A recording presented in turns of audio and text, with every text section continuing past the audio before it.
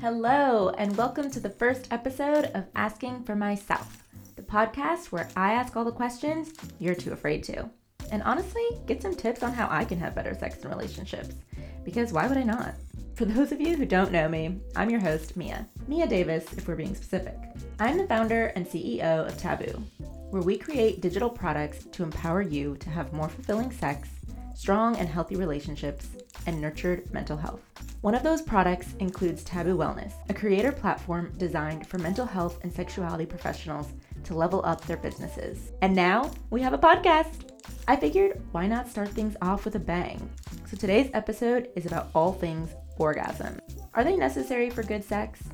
What does it mean if you can't orgasm? And where is the clitoris? Is it really that hard to find? Today, I am joined by the divine Portia Brown, the founder of FroeticSexology.com, and the incomparable Celine Manning, aka Coach Baddie, the CEO of Sex with Baddies. Both of them do incredible work around sexual empowerment, mindfulness, and overall confidence, all of which are a part of orgasms and, spoiler alert, more importantly, pleasure. So without further ado, let's talk Taboo.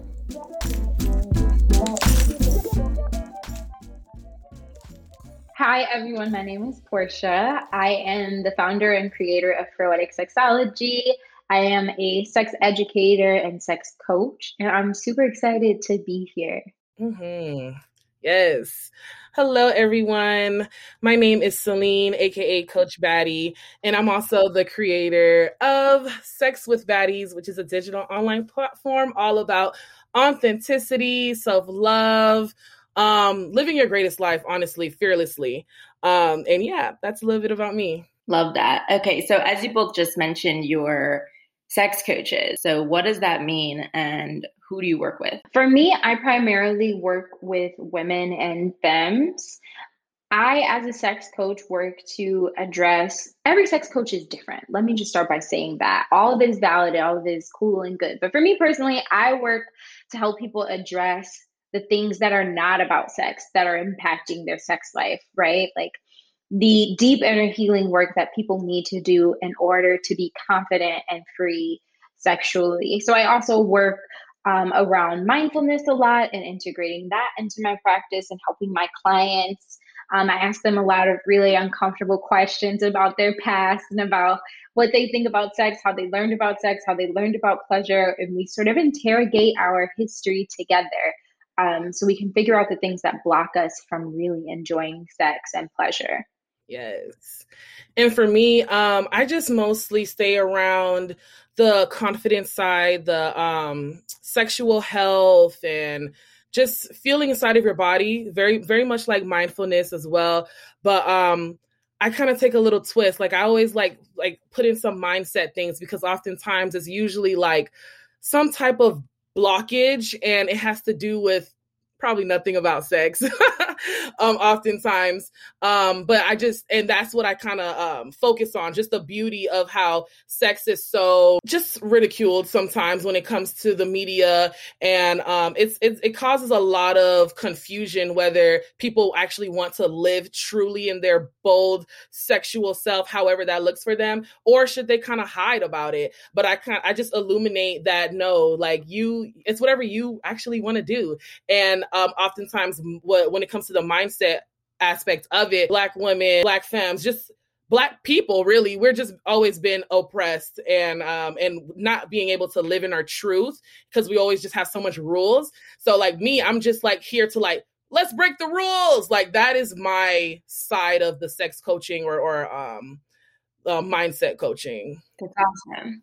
So how did you get to this place where you're so comfortable talking about sex? Oh, years of work and practice. I always say that I used to sort of fake confidence about talking about sex. I would always share information and things with my friends in an effort to seem cool. Like as a teenager, a lot of it wasn't all the way true. Or I would leave things out. But I've always been talking about sex since I was a little kid and a little girl. I've been studying and reading about sex and sexuality. But when I was like 23 or 24, I actually started thinking like, okay, I can have more than this. this should be better for me. I know deep down on the inside that the way that I feel when I interact with my partners, and the hesitation and the fear and the insecurity and the guilt doesn't have to be with me forever. And so I just started unpacking it through therapy a little bit, through journaling and self discovery, through celibacy, through a lot of different modalities. I kind of started this journey that I'm happy to say that I'm still on. But a lot of years of practice and self interrogation. I was listening to you on another podcast where you talked about growing up Christian. I'm bringing this up to so many people because for me, I grew up going to a Lutheran school for like 11 years and just being very much involved in our church. And I know that that created a lot of sexual hangups for me, a lot of guilt and shame. Did that show up for you too? Hell yes. Hell yes. Absolutely 1,000%. I also grew up, in a church setting. I remember being maybe 12 and my sister and I, who is a year younger than me, we basically came home one day and we're like, we're both going to wait until we're married to have sex. We're making a pact right now, a deal with each other to remain, quote, pure, right, until we're married. So that definitely had an impact on me, and it still does, right? I haven't been a part of an organized church since I was 16, so almost 15 years away from an organized Christian church, but it still has an impact on me. And a lot of the guilt and shame that I felt came from messages that I received in my church and from my church family. And at the same time, I was experiencing music videos, media, the changes happening within my own body. So I felt the need to perform being sexually secure while also like in real time being really hesitant and scared because of the things that I learned as a youth in the church. And I wasn't just like going to church. I was like in a youth group. I was heavily involved. I was going on the retreats and all this stuff. So it was a major part of my life. And yeah, it's something that I'm still trying to actively untangle from my belief systems now. Mm-hmm. Oh yeah, that is... Yeah. For me, it's when it comes to the religion aspect of just my sexuality, I grew up not really in a home that we had a specific religion. It was more so just like, just do good in this world, man. It was almost very like Zen, I would say. But yeah, the media, whoa, that kind of disrupted my whole view of sexuality and stuff. It was a little bit confusing because for me, I loved dancing. I love twerking. Like, come on, who doesn't a little bit? I mean, I don't know. But, just really moving those hips and feeling a bit of shame because I liked doing that. It crossed me wrong. It crossed me wrong. Just and then seeing in the media just how when artists do pop out and start twerking and then it becomes a whole issue, and now there's a whole bunch of articles online. It's just ridiculous. And that's just me kind of being more into the media now. But as far as when I was younger, I just always made sexual jokes, and I was scared that, oh my God, people are going to think that I'm just a hoe, and it's like, no, I'm not doing anything actually. Hello. And it's just like, but then it's like, what constituted a hoe? And then it was like that journey of that teenage, like not wanting being a hoe and da. And then once I graduated from that, which was really, once I said, you know what, once I first had sex and I was like, I'm a hoe then. I'm a hoe then, because the feeling that sex provided it felt really nice to even be connected with someone too, in a way that is, consensual. So I just grew up really loving sex and trying to figure out how to like explore that. And I would do it with the jokes. I would do it with the, the twerk shops and stuff like that. And since I was younger, just teaching people how to twerk and stuff and just release. So a lot of what I do is through sensuality and movement and just being that badass. And then I just discovered, because I my background is digital media. So I graduated with a digital media degree. So a lot of times I was behind the scenes with the camera, and I was like, I just wasn't comfortable behind there. Like, it was like, I'm good and all, but it's like, I want to be seen. I want to be that sun, that like light. And for me, how to do that was to express my sexuality. And then I was like, you know what? How can I make this as a career? You know? And there were some people that were like pillars, and like, I was like, yeah, okay, this is possible then. This is possible. I can do this. And then it was like rocky journey from there, trying to figure out your lane in the sex field. So that's kind of how I got started. Can I just say something really quick? Mm-hmm. I think it's really interesting, Celine, that you shared that you weren't really a part of the church, but a lot of the things that you said are like the trickle down of purity culture, even still in your life. It never ceases to amaze me, the insidious ways that shit shows up for us. Like that, even if you are not brought up in a church setting, you can still experience the residue, basically. It trickles. It's wild. It does. It really do. And now growing up, I can hear all of those reinforcements that even my parents, instilled in me. And I'm just like, oh goodness, like this is interesting. So it's like, it's life, Yeah. So, yeah. Mm-hmm. Totally. It permeates society. So I think it's like impossible to escape because it's just so ingrained in everything. While we're on the topic, I was going to bring this up later just as a fun thing. But since you already mentioned it, on your Instagram, Celine, you wrote about how you use movement through pole fitness as a way to be fit and have fun. And this is something I've been wanting to try forever. I did this one class a while ago that I don't even think it was supposed to like move toward the pole, but you started with like floor movement and stuff like that. And I also wrote down this Usher quote. It's not even really worth mentioning, but give us a quote, Mia. Come on now. Well, in his song, I Don't Mind, he says, this reminds me of my principal in like 8th grade read the lyrics to Lonely by Akon. And I don't even know. I think he was talking about, maybe he was, probably wasn't, but I would think he was talking about depression, but I doubt it because we didn't really ever talk about mental health. But it just felt so ridiculous. So anyway, so I'm going to sound the same way because Usher says, Shawty, I don't mind if you dance on a pole, that don't make you a hoe.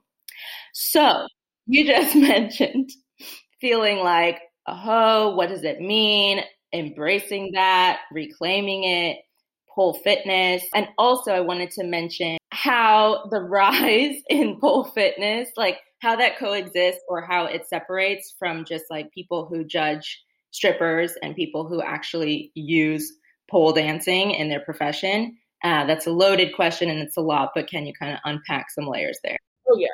Yeah, I love loaded questions. The first thing that comes to my mind is that they mad because we making money from all of us, like everything, like our body, our mind, the way we talk, the way we walk, the way we move our bodies, we can benefit from it. We can.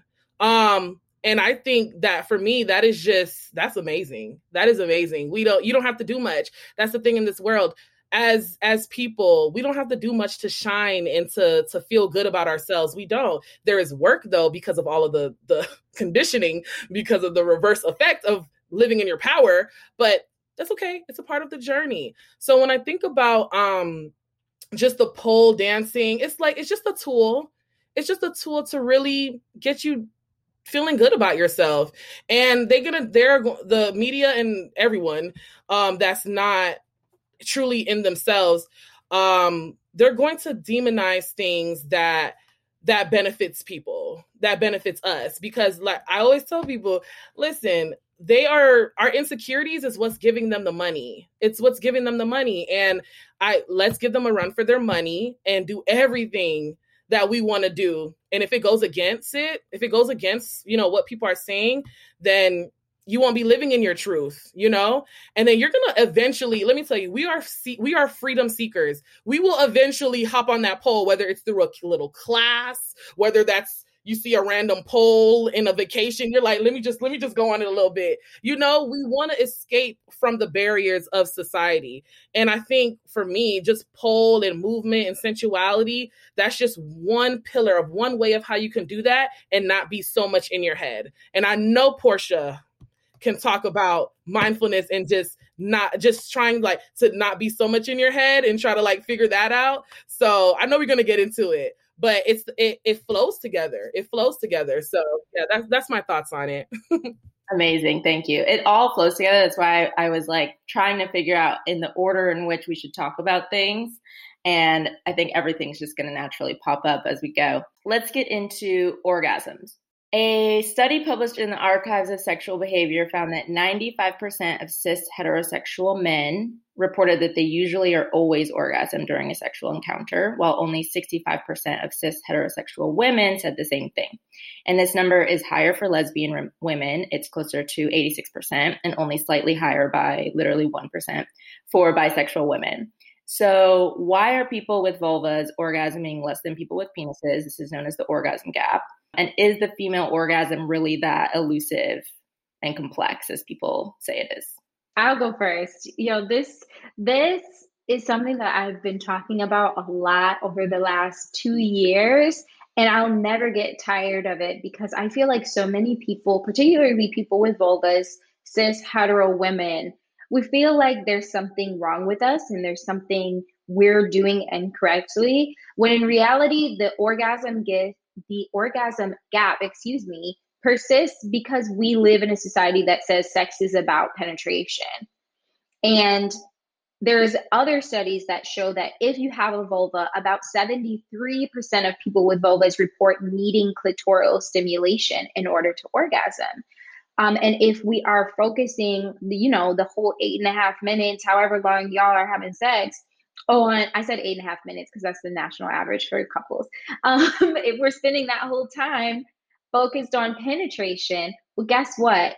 The bundle of nerves that make up the external part of the clitoris is not getting touched. So of course, people who have vulvas are not orgasming. Are not orgasming, I almost said organizing, at the same rate as their partners with penises, because their version of the clitoris, which is the head of the penis, is getting all the stimulation and our clitoris is getting none. So that there are many other reasons that make up why the orgasm gap exists. It's very complex, but the primary reason is that we have sex in a phallocentric fashion, meaning we're focused on the penis, we're focused on penetration, and not on the clitoris. What does focusing on the clitoris look like? It depends on what the person likes. It can be manual stimulation with your hands. It can be more oral sex. It can be bringing a toy into the bedroom. It can be using a pillow between your mattress and your vulva and sort of humping it if your partner is entering you from behind. It ultimately, for me, means that we decenter the penis. We decenter it in our sexual situations. And if you are someone who is having sex with someone who has a penis, know that when they orgasm, sex is not over. I understand that if you have a penis, you have a refractory period, meaning that once you ejaculate, there's a time frame that you have to wait before the penis can become erect again. Your hands still work, your mouth still works, you can grab a toy, you can do other things, but us having male ejaculation as the marker for the end of sex doesn't work for everybody. And it also is arbitrary. It doesn't matter because my orgasm, and I'm speaking specifically for myself, Portia, does not come from penetration. It does not come from penetrative sex. Though I like it, I enjoy it. When my partner ejaculates, if I'm not finished, sex ain't over. And that, I think, is the mentality that we have to begin to take on and the approach we have to begin to apply to sex. 100%. Oh yeah. It's really an interesting gap. And like Portia was saying, how sex is censored, like phallocentered, especially around penetration. Oh my goodness. It's like that's all people think about when it comes to sex. And it's like, no, there's so much, like sex is connection, sex is intimacy, sex is like there's so much things that's considered sex. And when the clitoris is connected to, other parts, like as far as the nerve. So like if someone was to touch on the nipples, that clit is feeling all of that. Y'all ever had that experience? No, I know y'all did. So it's like you just do something else besides penetration, right? Just if that's your situation, and that's why lesbians tend to have a bit more, orgasms for sure, because they're not centering the penetration. That's not the focus. And we need to, I feel like, honestly, when it comes to just animalistic behavior, animals they just want to get in and get out, and I feel like I don't know what happened in history, but I feel like a message like started to pop through some people's head, and it felt like, okay, sex is just right. But at one point it was only, I hope they heard that. Did y'all hear the clapping? Okay. Yes. Sex, no. It's like we as humans, we advanced sex. We made it more pleasurable for us. We made it more unique to who we are. And it's like, we're not exploring that aspect of it. We're keeping it just very like single-minded. So definitely once we start to expand what sex is and, give the clit a little bit more attention, however your partner likes it, it's just, it makes me want to sigh a lot. I hear you. And for me, Celine, I think what you're saying is super, super important about the evolution of what sex is for and what the benefits of sex are. And I think that this in part ties back to our conversation about purity culture, because somewhere along the way, sex became not about pleasure, but about reproduction. And that is where, in part, right, partially, where the centering of the penis and the centering of penetration comes from. It's like not about pleasure. It's really about like reproduction. When we know that most people don't have sex to reproduce, the majority of the things that motivate us towards sex is pleasure, connection, finding a way to connect with ourselves and with our partners, right? And not necessarily just to make a baby. Exactly. And the clitoris is the only organ specifically designed for pleasure, and its only purpose is pleasure. But then that being said, like, why do people, like, there's so many memes, there's so many jokes about like finding the clit. So like, why is it so hard? Is it so hard? Okay, I can speak on it. So for me personally, it's not necessarily hard, but I feel like what's the difficult thing about finding the clit is getting the right motion and knowing just where to put your hands for your specific partner. So a lot of times people, they have sex and they just repeat the same things with each partner. Like, oh, my partner liked it like this. My partner liked when I moved my finger side to side. So the next partner that I have, we're going to do side to side. No, that partner probably like up and down. That partner probably don't even like you to touch their clit until maybe 10 minutes of other type of stimulation. Like, it's different. It's so different. So for me, when it comes to the clit, some people be really missing it. It'd be like, dang, like, oh, wait. They be going all in the side. I'll be like, geez, is it me? Is it, what I'm saying? Like, no, it's never you. It's really never you. It's just communication. That's what it is. And if you can't communicate, and kind of, and bodily communication too, kind of like right here. Mm-hmm. Don't be afraid to be like right here. It's okay. So definitely finding the clit. I think it works both ways. We have a responsibility to direct them as well, and if they can't get it 3 or 4 more times, we keep trying. But, after that, it's just like, they need to, I don't know. Portia, do you have an answer to when? Yeah. If someone can't find your clit, they don't want to, because it's really staring right at them.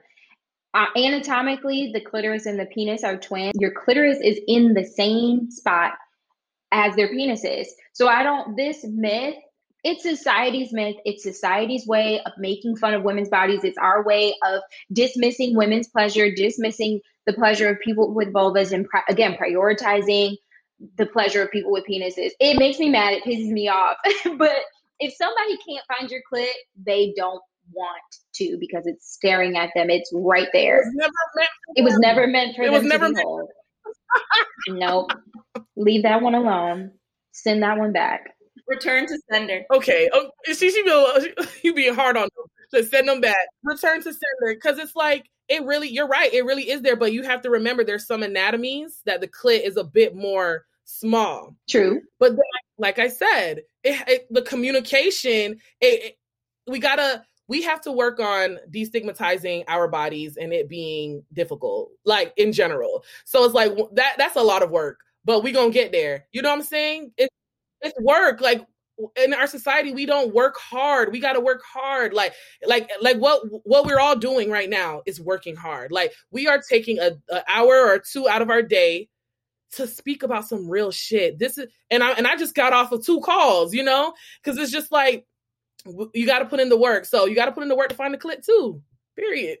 This is true. Everybody's body is different. And that's where self-exploration comes in, right? Because we know that people with vulvas are not encouraged to explore and masturbate the same way that people with penises do. So before we get to the communication part, you have to know what you're communicating. You have to know which side of your clitoris is more sensitive, what kind of motions you enjoy, at what point do you want your clitoris to be touched. And if you're not experimenting with that on your own, you would just have to have a really, really, really, really super patient partner, or you may not be able to say like, hey, this is kind of what I like.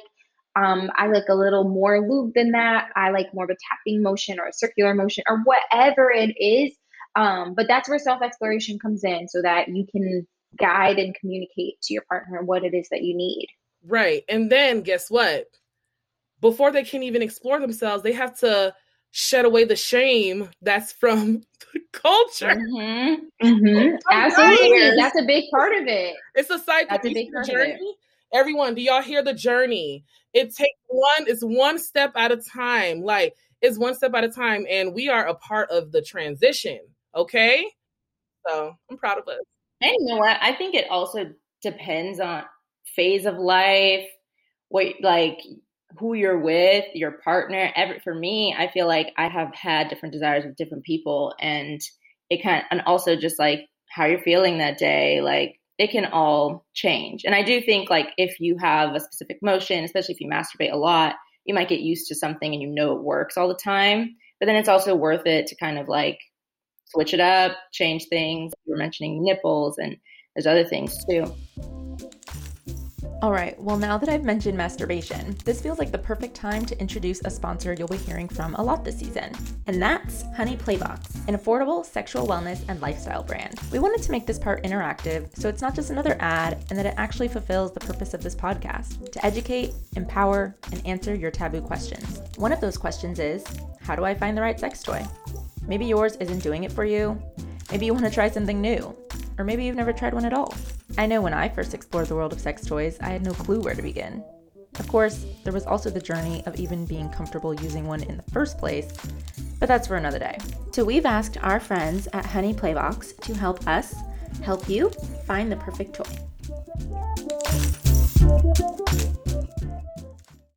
Hello there, Eva Bloom here with Honey Playbox. We are a pleasure products company run by a group of sex educators, queer meme queens, and toy connoisseurs passionate about bringing inclusive values to the adult industry. We believe that exploration and education are necessary for positive experiences of sexuality, and that prioritizing pleasure starts with versatile toys. We also have our very own sex toy fairy. That's me. I'm here to make all your sex toy dreams come true. I listen to your wants, needs, and desires and use a little bit of magic to help you pick out a toy that's everything you'd ever hope for. We asked Talk Taboo fans to write to us for a personalized sex toy recommendation. So let's get into it. Today we're picking out a toy for KK, who told us they love to explore and switch things up. They're also looking for a high-intensity toy to deliver on strong orgasms, but is also small and compact. Hey there, KK! Based on what you told us, we'd recommend Honey Playbox's Crave. The Crave is a unique wearable vibrator designed for G-spot or prostate stimulation, with curves to stimulate internal and external erogenous zones. Despite its compact size, it also has a rotating head that moves 360 degrees, so you can reach new heights of sensations, as well as a remote for hands-free use. Body safe materials are so important when choosing a sex toy, and the Crave is made from body safe silicone. It's also rechargeable, so you don't need to worry about batteries, and waterproof for bath or shower time fun. Thank you so much, KK. Here at Honey Playbox, we've got unique and affordable toys made from body safe materials, and our team is always available to help you find the perfect toy for you. Check us out at honeyplaybox.com, and right now you can get 25% off your purchase with the coupon code TALKTABOO. You'll also get a water-based lubricant or toy cleaner as a free gift with your order. Honey Playbox, where sexual wellness meets play. And now, back to our show. Portia, I think you were saying this earlier about how just like cis women, especially heterosexual, have been conditioned to please our partners, and that sex is finished when a guy comes. Having an orgasm as a woman or a person with a vulva isn't even necessarily an expectation. Where is the line between prioritizing your own needs and being a partner that's invested in your partner's pleasure? And is it okay to be selfish in bed? What does that even mean? Ooh, I love this question. First of all, yeah, this is such a good question, because I also talk about, and Celine talks about this too, prioritizing pleasure over being goal oriented and like striving for an orgasm. A lot of people with vulvas who have a hard time orgasming consistently, a lot of the times the solution is, I don't want to oversimplify this, but prioritize the pleasure, be in the moment more, and don't necessarily race toward the orgasm, right? Sometimes when we do that, we're not able to actually achieve orgasm. I think the best sex is selfish sex. Let me tell you why. Because when I show up and I'm prioritizing my pleasure and I'm showing up because I want to, I'm going to be more present. I'm going to be more authentic with my partner. I'm going to let them know what I want and need. I'm going to be more communicative, or I'm going to take care of things myself and we'll let them watch, right? And the same for them. If they show up and they're fully present and they're letting me know what they want and need, and we're communicating back and forth, and we are coming to this co-creatively, right? Instead of like, okay, this is all about you and let me just do the script, that we all have in our heads about how sex is supposed to go. We often end up kind of disappointed, or at least not getting the fullness of the experience that we could. And I think that for me personally, my pleasure is tied up in my partner's pleasure as well. And I don't think that those things have to be separated. I think they can very much coexist. I can be very invested in their pleasure as well as my own. And as long as we're coming to it, again, co-creatively, meaning that we're coming to make this moment together for ourselves and for each other, we can definitely both experience the kind of pleasure that we need. Sometimes, for me personally, because I am in a relationship and me and my partner live together, I'm also a person that self-pleasures a lot. And that may mean that I have given myself a couple of orgasms throughout the day, but I still want to connect with him. Because I've done that, and because of the way my body works, I may not want to go through the work of orgasming. That may not be the benefit that I need in that moment. It might be connection. It might be seeing the pleasure on his face. It might be just touch and affection that I want to get out of the experience, right? So we each get to determine what is the best thing to come out of this experience for me at this time. And an orgasm isn't always the most beneficial thing. Like Celine was saying earlier, there are many benefits from sexual connection, and orgasm is just one. It's a super important one. It's a super awesome one. And it's one that we need to address the orgasm gap around. However, you can still be invested in experiencing pleasure, getting your orgasm if that's what you deem necessary, and also holding space for your partner's pleasure as well. That was amazing. That was amazing. And speaking about selfish sex is so awesome. And one thing that I also I really push this for couples that I also work with as well. Timeless sex. Oof. Stop. Timeless. Like, it's however long you take. Like, affirm each other. Affirm each other. Like, it's okay. Like, and I think when you mix the selfish and timeless sex, I think that is the bridge. That's how we fix that gap. Okay, that's how we close it up. Slowly. There's other things that we have to do, and it depends on each person. But for somebody that can definitely help them, discovering yourself for sure, communicating what's desirable, but you have to realize what turns you the hell on. You can't just be shy. Like if something turns you on, you need to say noted. Need to put that in the bag. I need to write that down, because it's like, that's how you can then communicate to your partner. Like, listen, when you call me a dirty slut, I was gonna go crazy, you know?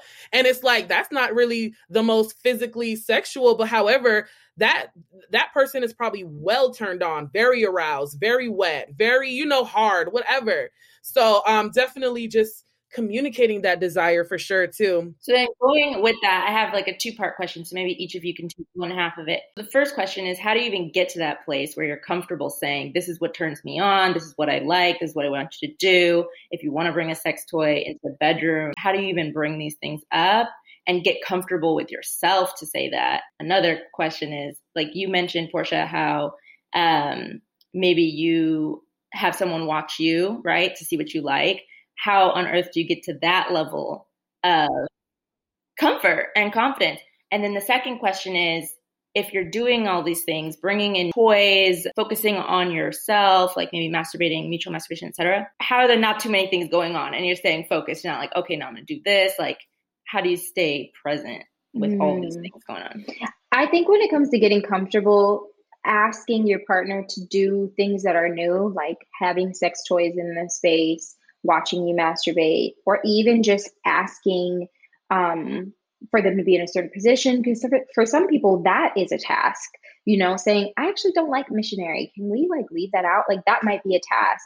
I always advise people to, again, find another place in your life where you're uncomfortable asking for what you need and start there. If you're a person that doesn't like when someone drinks out of your glass, and you find that when people do it, you have a hard time saying no, or you don't like when people eat off of your plate, or you have a certain boundary that people continuously cross and you don't do anything about it, start there. Get comfortable there and watch how the world doesn't explode. No one's going to die. Your house is not going to blow up if you enforce a boundary, right? So I think it's really important to build that confidence in another area first, and then move it into your sexual experience. I also advise practicing saying the thing, record yourself saying the thing, practice how you're going to communicate with your partner.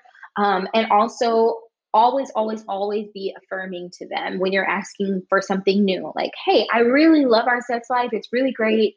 I want to add a sex toy, or I want you to watch me masturbate, so you know without a shadow of a doubt you can move confidently and touch my body in the way that I like, because I want to enhance the experience for both of us. Just simple things like that. But it is hard. None of this shit is easy. We're not told how to talk about sex. In fact, we're told not to talk about sex.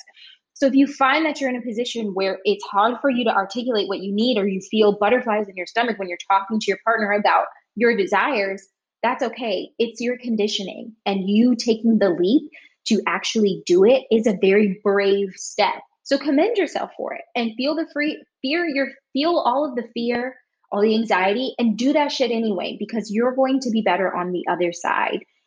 Pleasure is your birthright. And if, again, this is a great barometer for who is actually a good partner for you and who isn't, right? If your partner is not receptive, maybe you need to reconsider and reevaluate some things in that relationship. Wow. Yes.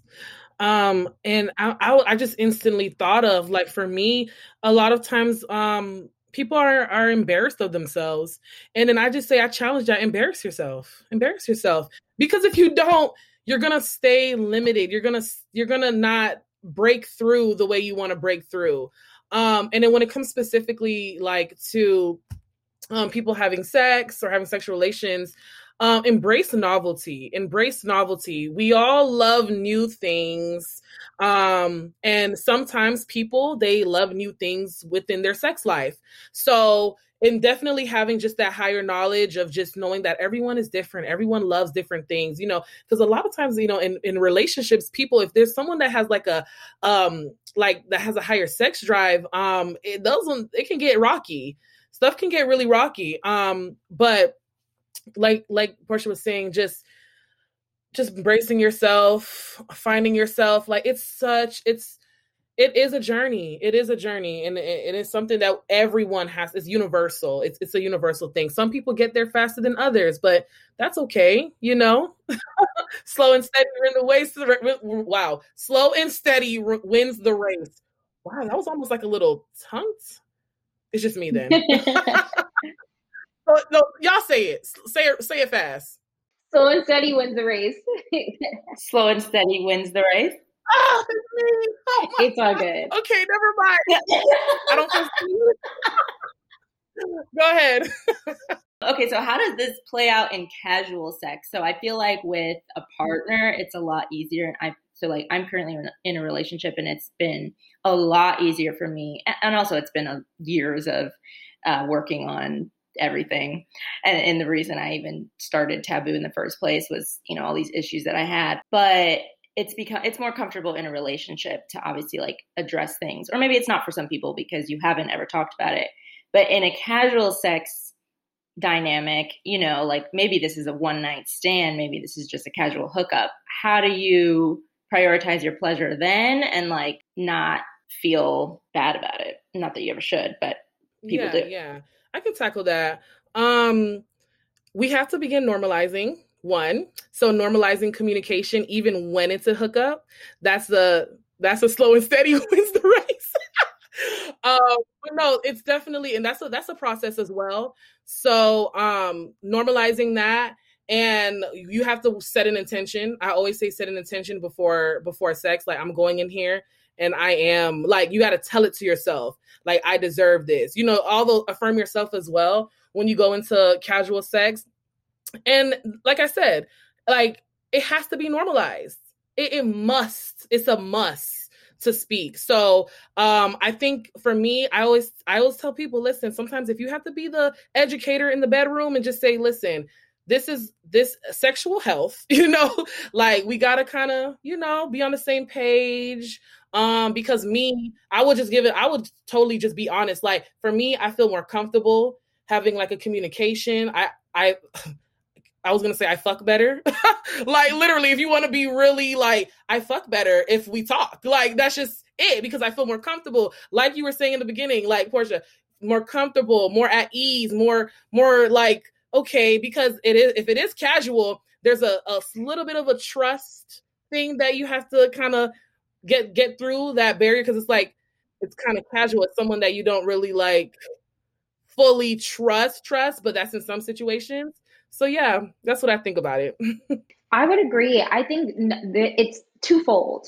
It's society, like what Celine is saying. We have to begin to normalize setting boundaries, even in casual situations, even if it's just brief consent talk. What do you like? Okay, I don't like these things. These are my absolute fuck yeses. These are my hard no's.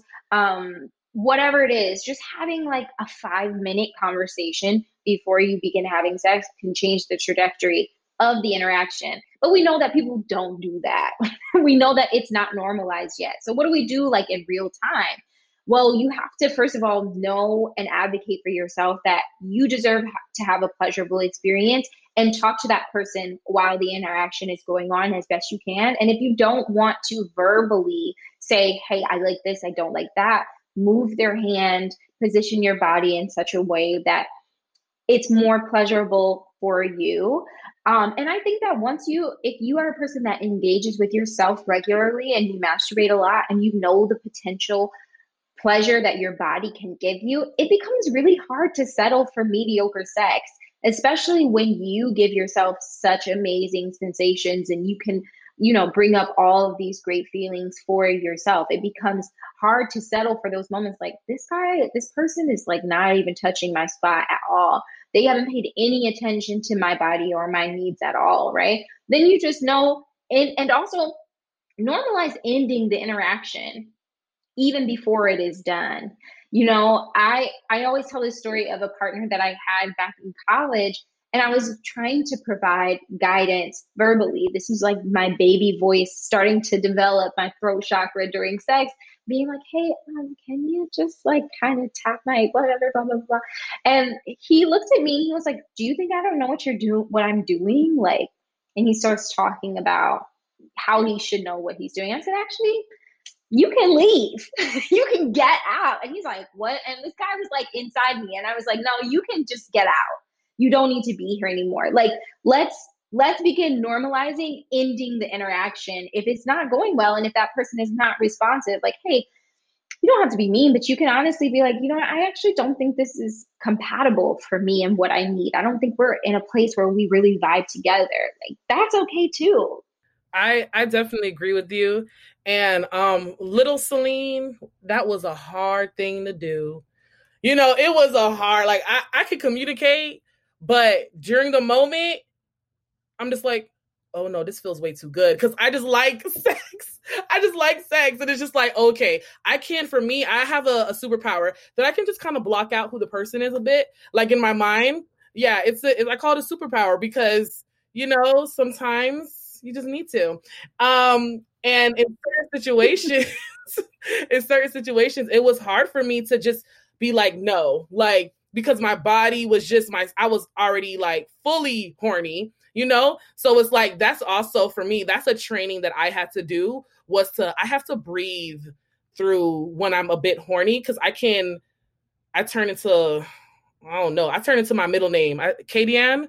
That's what I call that side, because it's like, that's just how, that's what my body does, my mind does. And I had to begin to train it to be like, listen, no, this is a boundary that you want to set, because after that, you're not going to feel good, So it's like kind of talking to yourself, self-coaching.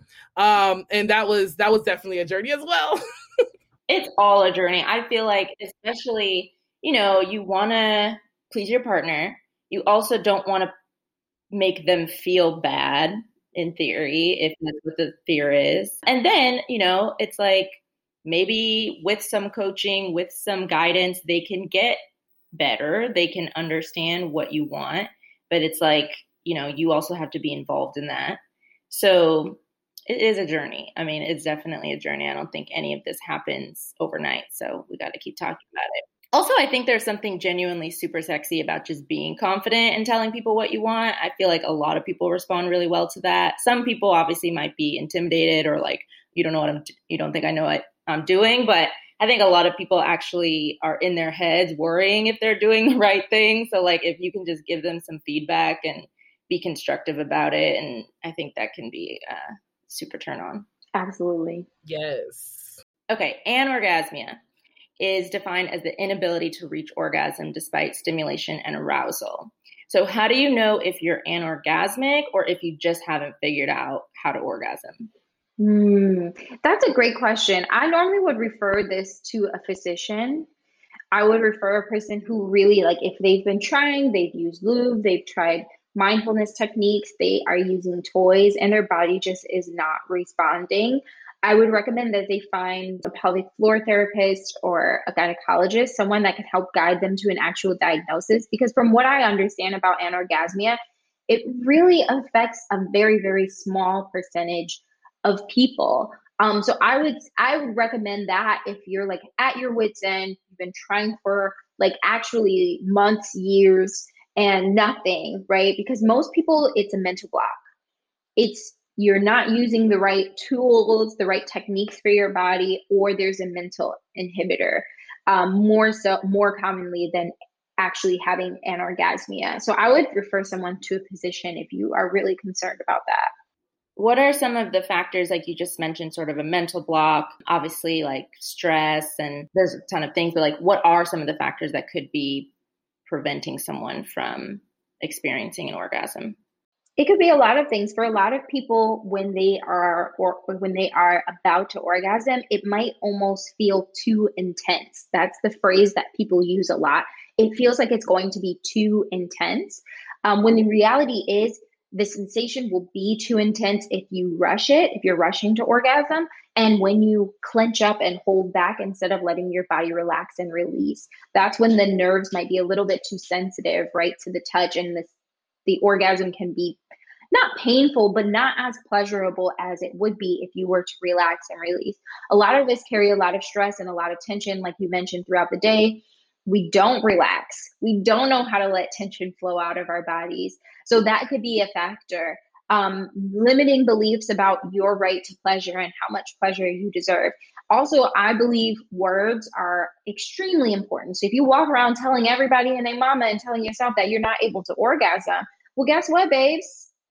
You're not gonna, like if you truly believe like, oh, I'm just a person who can't orgasm, I'm never going to, that's a limiting belief. And we may not think of it as a real thing that inhibits us, but it is. Our mindsets communicate with our bodies and our bodies communicate with our minds. So if they are not in agreement about what is possible for us, and you're not telling your body you deserve pleasure and you can experience orgasm, that can be an inhibitor as well. And not giving yourself enough time. A lot of people don't understand that if you have a vulva, it can take 20 minutes of stimulation for you to experience full arousal, like not get to an orgasm, but just your body's full capacity to experience arousal. So a lot of people will get in there and they'll rub around for 5 minutes and they're like, nothing's happening. Well, sis, you need to spend a little more time with yourself. You need to really flow into it, touch other parts of your body, stimulate yourself through all of your senses, visually, audibly, even your sense of smell. I have scents, candles, incense, and things like that I light when I'm self-pleasuring and when I'm with my partner.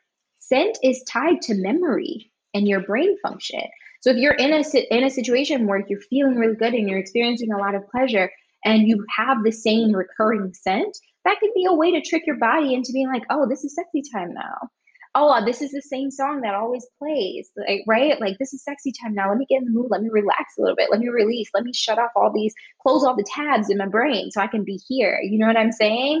So it's a lot of different things. But I would say for me and the clients that I've worked with, it's time. It's time and telling yourself that you deserve pleasure, giving yourself enough time to really get there. And taking the pressure off, right? Like, I feel like we talked about that too. It's just like, doesn't have to be the end all be all goal. If it's something that you want, it's definitely something you can keep pursuing, but it doesn't mean that you've had, sex doesn't require an orgasm. Absolutely. And also attach good things to sex, like with sense, with even visualizations and stuff like that. Like, that's all playing a part in that mental block that you have. And it's just gonna, whatever that block is like all of these things that some may deem as little, or like, what does that have to do with sex? Like, everything has to do with sex. Like, you gotta continuously repeat to people, everything is sex, everything. I love that.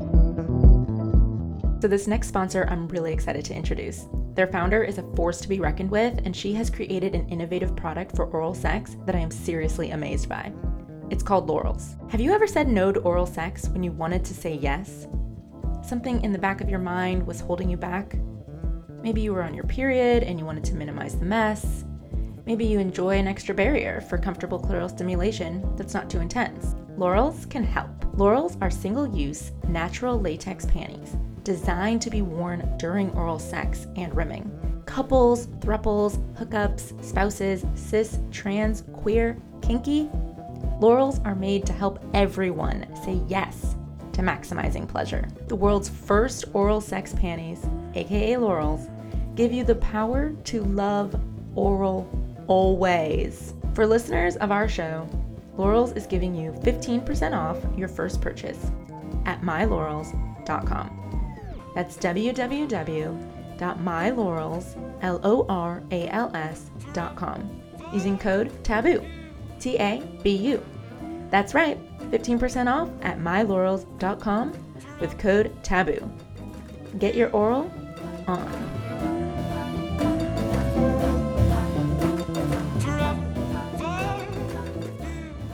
So we had a question from our community that sometimes I look fat / have a double chin from a certain angle, and that can be distracting. How do I not think about those things while I'm having sex? I don't know the gender of this person, but studies show that women, we're primarily concerned about how we look. For women who are, in their heads during sex and not feeling fully present, the majority of the time we're worried about, oh, does my stomach look weird? Do I have a double chin at this angle? Blah, blah, blah, blah. And I think that that's not an easy thing to get over, right? Because again, we have to be real about the society that we live in. We're very fat phobic. We don't, even skinny people experience the repercussions of fat phobia, right? So we have to be real about the world that we live in and how hard it is to not think about those things. I would encourage that person to really lean into their pleasure and remind themselves that their double chin, their arm fat, whatever is going on with their bodies does not stop them from experiencing sensations of pleasure in their body. And their partner likely is not thinking about it. The majority of the time, our partners are just thrilled to have their bodies on top of ours and be experiencing and sharing pleasure with us. And they're not thinking, oh man, like her double chin looks really bad from this angle. Like that's not entering anyone's brains. And I think the moment that we release that and we say, you know, this person that I'm with isn't thinking about that. I need to be here. Take a few deep breaths and focus on the sensations that you are feeling. I think you can let it go. And the most important thing for me is to do it without judging yourself, to give yourself that space to try to release it. And don't be upset with yourself if it comes back up and you find yourself thinking about it again, right? Because it's a process. That insecurity may be replaced with something different that you weren't thinking about before, right? You might be thinking about something entirely new once you let that go. So we can't judge ourselves if we're thinking about those things, because it makes it that much harder to release the shame around it. But just know that your partner is not looking at your double chin. Please, child. They're not worried about that. Mm-hmm. It's that one that is a real tough one, because it's so internalized what you are thinking about. It's so deep, and it's going to require healing on what you think, you know, just what beauty is. For me, I tell people you got to start seeing beauty in the ugliest things sometimes. So once you start to do that outside of you, you will then that type of language that you form around things that, like, just even when I mean by ugly, I mean by like experiences that you may have, or even like if you see a tree that the branch is a little broken, you're just like, you know what, that branch is gonna fertilize the ground, and it's a purpose, you know, just seeking purpose in all things. It's the inner work that needs to be done to kind of lessen those negative thoughts, or those thoughts that just does not empower you. So start to seek beauty outside, and then slowly start to trickle that in just to inside of you as well. Journaling, oh my goodness. Journal, for me, I always challenge yourself. Journal, what if you didn't have that double chin? What's the difference? What is the difference if you didn't have that double chin? Are you going to be experiencing less pleasure? Like, is it in your mind? Is it in your body? Like once people start to put language on what they are experiencing, they'll begin to realize, oh goodness, I read this somewhere. And, you know, or like, and it'll start to be more normal. Their bodies are normal. They need to start following. Please just have an inspiration, you know, have something to look forward to. When I started to look at bodies that looked like me, I was like, oh my goodness. So a stretch mark can show on the internet? Like, these people are killing it. You know what I'm saying? And it's just like, for me, I built myself up to the point where it's okay, because I've just seen so much people around me just doing it. So it's also like having the right people around you. It's a lot of, is someone telling you this? Are you telling yourself this? Start to do that healing work, that shadow work. It's a needed for the body dysmorphia, or just if you just sometimes that just kind of runs through your head. Notice if it's something that pops up for you only when it's sex, or if it's a constant pop-up. Normalize that, you know, if it's constant, it's okay. Like, I can reverse this. Or if it's a few times, okay, there's just a few things that I have to deal with, you know, and it's like, all right. And then you start to go through that healing process, and then you just start to love yourself, but you will still have challenges. Embrace the challenges. And there's so much more, because it's just, I've been big my whole life. So it's like, those thoughts, I couldn't even have them, because it's just, if there's going to be a double chin, I'm going to look a little squished, like, you know, like it's okay. It's sex. You know what I'm saying? So, just reinforcing those messages. That's what I have to say. Can I just jump in really quick? Because I love what Celine said about, if you didn't have a double chin, what would be the difference? And for a lot of us, even if we had, we had a magic wand and we could erase the things that we're physically insecure about, we're still going to find something, because we don't know who we are without those insecurities. We don't know how to exist without those insecurities, because this world tells us we're insecure. You have something to be insecure about. Back to what Celine was saying, this world makes money. The world spins on us feeling shitty about how we look and about everything about ourselves. So even if you could wave a magic wand, get rid of that double chin, I guarantee you, your brain would make up something else to be insecure about and something else to be worried and concerned about during sex as it relates to your physical appearance. So learn to accept the way that your body looks. If you're trying to lose weight, whatever journey you're on, or maybe you're not, do whatever is going to make you feel good, but also love where you are right now in the journey as well. I love all of this so much. Thank you both tremendously for sharing your wisdom and being a part of this conversation and doing all the amazing work that you do. Where can people find you and how can people work with you? Can people work with you? Go ahead, Celine. Okay, so you all can find me Instagram, Sex with Baddies, and you can work with me. You can just simply send me an email, and then we can get you in, send you a questionnaire, do some coaching, because I really believe everyone needs a coach. Everyone deserves a coach. In life, we're supposed to rise. We're supposed to, and it takes for sometimes people to kind of push it out of us, to push ourselves out. So you all can definitely shoot me an email if you want help with anything around sex, mindset, confidence, wanting to really feel in your body, wanting to embrace your authenticity, even when sometimes you don't even like yourself. Some people really don't like themselves, but that's a journey too. You have to be okay with who you are and start to find the things that you love about yourself. So if you want to go on that journey with me, you can definitely send me that email. You can find me mainly in two places. My Instagram is at Froetic Sexology. That's because I know people are like, how you spell that, girl? It's FROETICSEXology, Froetic Sexology. And my website is froeticsexology.com. I do send out a newsletter. I try to send it out weekly. It's more like bi-weekly. On Fridays, if we're being real and we're being honest. And you can work with me. I do have a coaching program. Unfortunately, I don't work with cis men. Pretty much if you're any other gender identity, I will work with you if we deem that we're a good match for each other. And you can find more information about my coaching at froeticsexology.com. Amazing. Thank you both so much. Also, my stomach has been growling, so I hope that did not pick up on the mic. And not over here, at least. I hope I muted a few times. I hope we talk again soon. Yes. Thank you so much, Mia. Thank you.